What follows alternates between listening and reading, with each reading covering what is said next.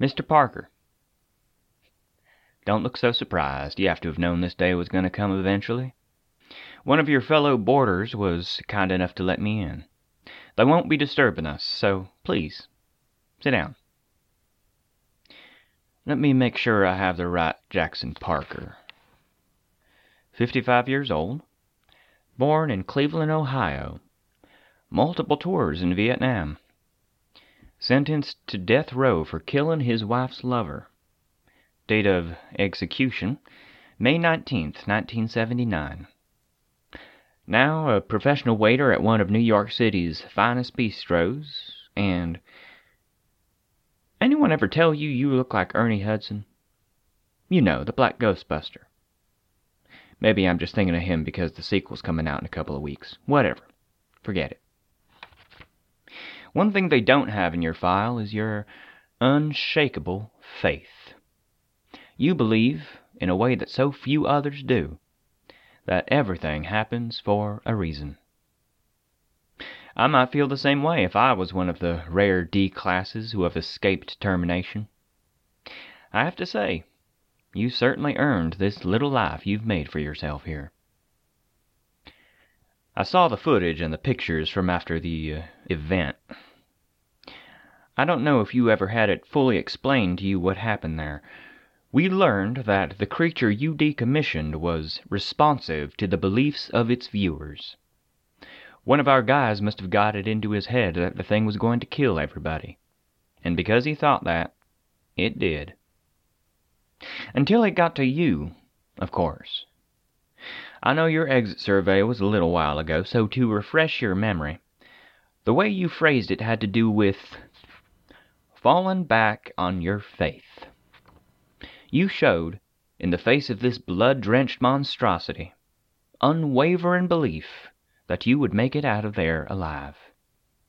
And because you believed, it was true. Listen, I'm sorry about what happened to you.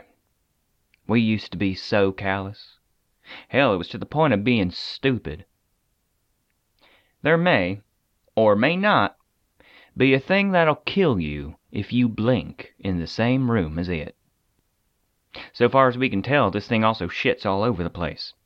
Almost every time we sent some guys in to clean up its mess, snap. Their life's over, just like that. Only just built a robot that can do the cleaning a couple of years ago. It sickens me to think about all the men who never came out of that room, all because we didn't think of them as human. Just a letter and numbers. But what we need you for, it can't be done by a machine. Look, I've been thinking about this a lot lately. There's something remarkable about the human heart. Don't you agree? No matter how much we want to give up or say no to life, the heart still beats. That's all it knows how to do. It keeps on beating. Yes, yes, yes, yes. It's admirable. Something so resolute in its work. And I know how you work, Mr. Parker. You know I'm here for a reason, and I think you know you're meant to do something that will save a lot of lives. If you do this for us, if you do this for me, we'll do everything in our power to make sure you get whatever you want for the rest of your days. I think I can tell what that expression means. Let me know when you're ready to go, D14134.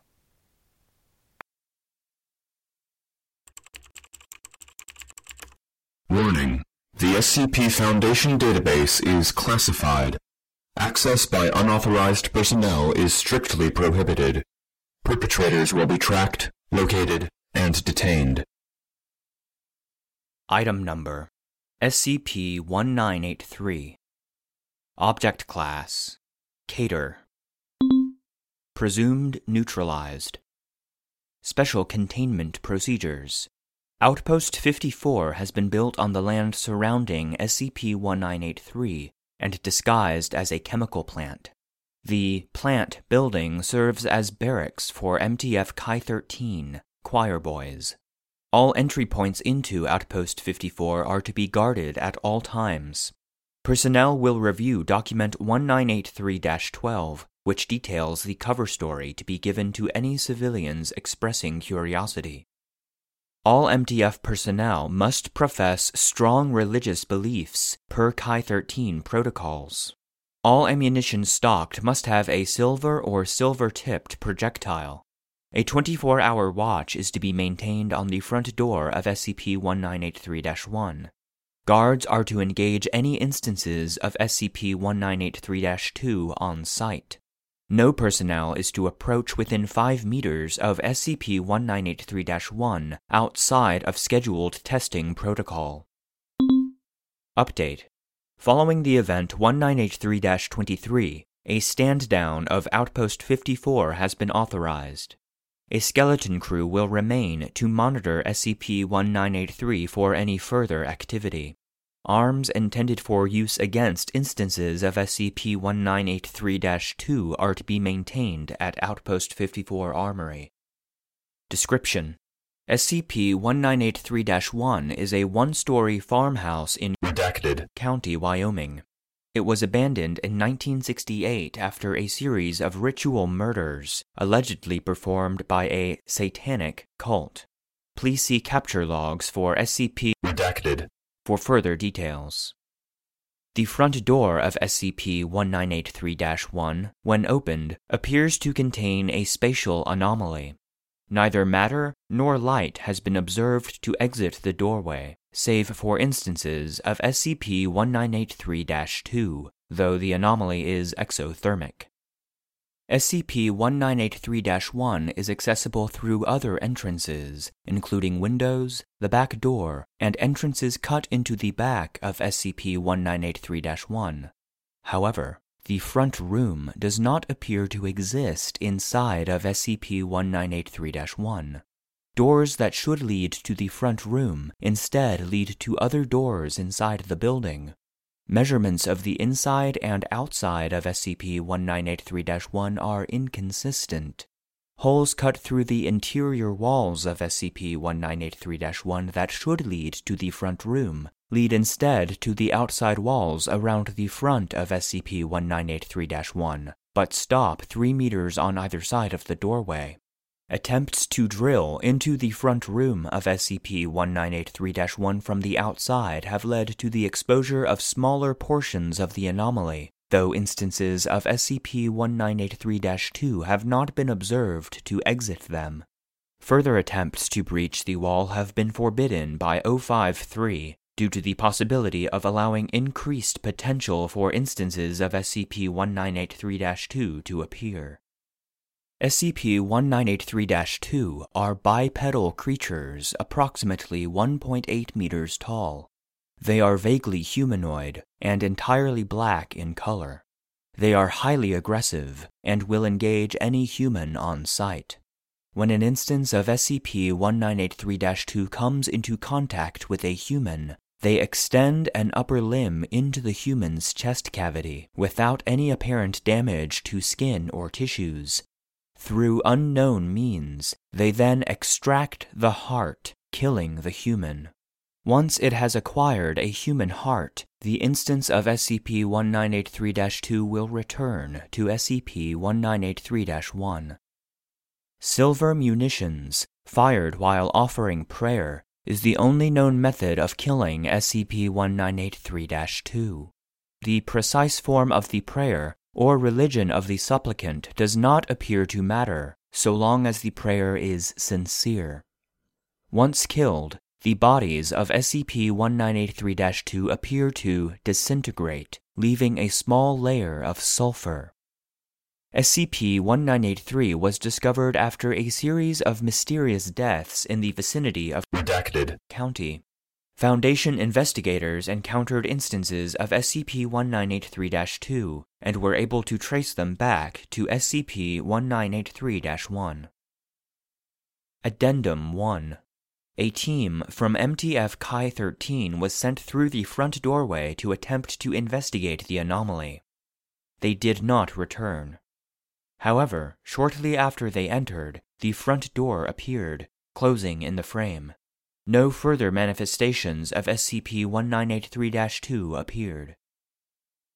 Addendum 2. A second assault team entered SCP-1983-1 to determine the fate of the first assault team. They did not return. The door did not close. Shortly after new manifestations of SCP-1983-2 appeared, Agent Morris entered the doorway, which closed shortly after. Addendum 3. On May 23, 1989, D-14134 was given a closed-circuit camera tethered to a monitor by a 25-meter cord. He was instructed to examine as much of the area as he could, and then attempt to return. Once through the doorway, feed from the camera was interrupted. The cord was pulled taut and then snapped. Several hours later, the anomaly in SCP-1983-1 disappeared. Inside, the desiccated remains of several agents were discovered, as well as Document 1983-15, an informal SCP report written by an agent within the anomaly. It appears as follows. Item number. Pending. Object class. Keter. God help you. Special containment procedures. You're going to die, you poor dumb fuck. This isn't a threat. I'm Agent Barclay. I'm in the middle of this goddamn thing, and I'm telling you, if you're here, you're going to die. I'm probably already dead. So that's out of the way. Let's get to the containment procedures. There's really only one. Close the goddamn door. You aren't going to get back through there. You've probably already tried. But we know they can get out if they try hard enough. That's how we found this fucking place. Hopefully, you've already done that. I know we did, once we gave up on getting out through there.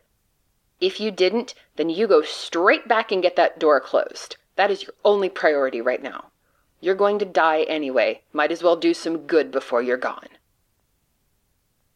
Description. So here's the story. Tell me if you've heard it before. The Foundation gets reports of trouble in bumfuck USA. Cattle and wildlife are dying mysteriously. Some people turn up missing. When a body shows up, autopsy finds the heart missing. Not cut out, not torn out. Just gone. Empty space in the middle of the chest. They find some sort of pitch-black things floating around. Some brain at the Foundation has seen something like them before, figures out how to kill them. Silver bullets, and pray to God as you fire. Literally. For some reason, that makes it work. Doesn't matter which God, but you damn well better mean it. I can't anymore. Not after seeing the nest. Anyway, Foundation figures out where it's all coming from. Some house in the middle of bumfuck. No one's lived there in years, not since. Yada yada, murder, cult, rituals, bullshit. The main thing is, these things keep appearing out of the front door. A team goes in, and they never come back out. But then again, neither do the monsters. A sane person would say, good enough, keep an eye on it, kill anything that moves. But this is the Foundation. You're a tough agent from Mobile Task Force, whatever the fuck. Maybe Sequera Nos, maybe choir boys like me. You go bust down the door and run inside, and that's it. You're fucked. The living room was bad enough. That's where they got O'Brien. They reached in, and suddenly he keeled over, and one of them took off with his heart and its claws, I guess. They're less distinct here. You probably noticed that. They're like shadows. Stay away from the light. I know that sounds stupid, but think about it. In the light, shadows are stronger.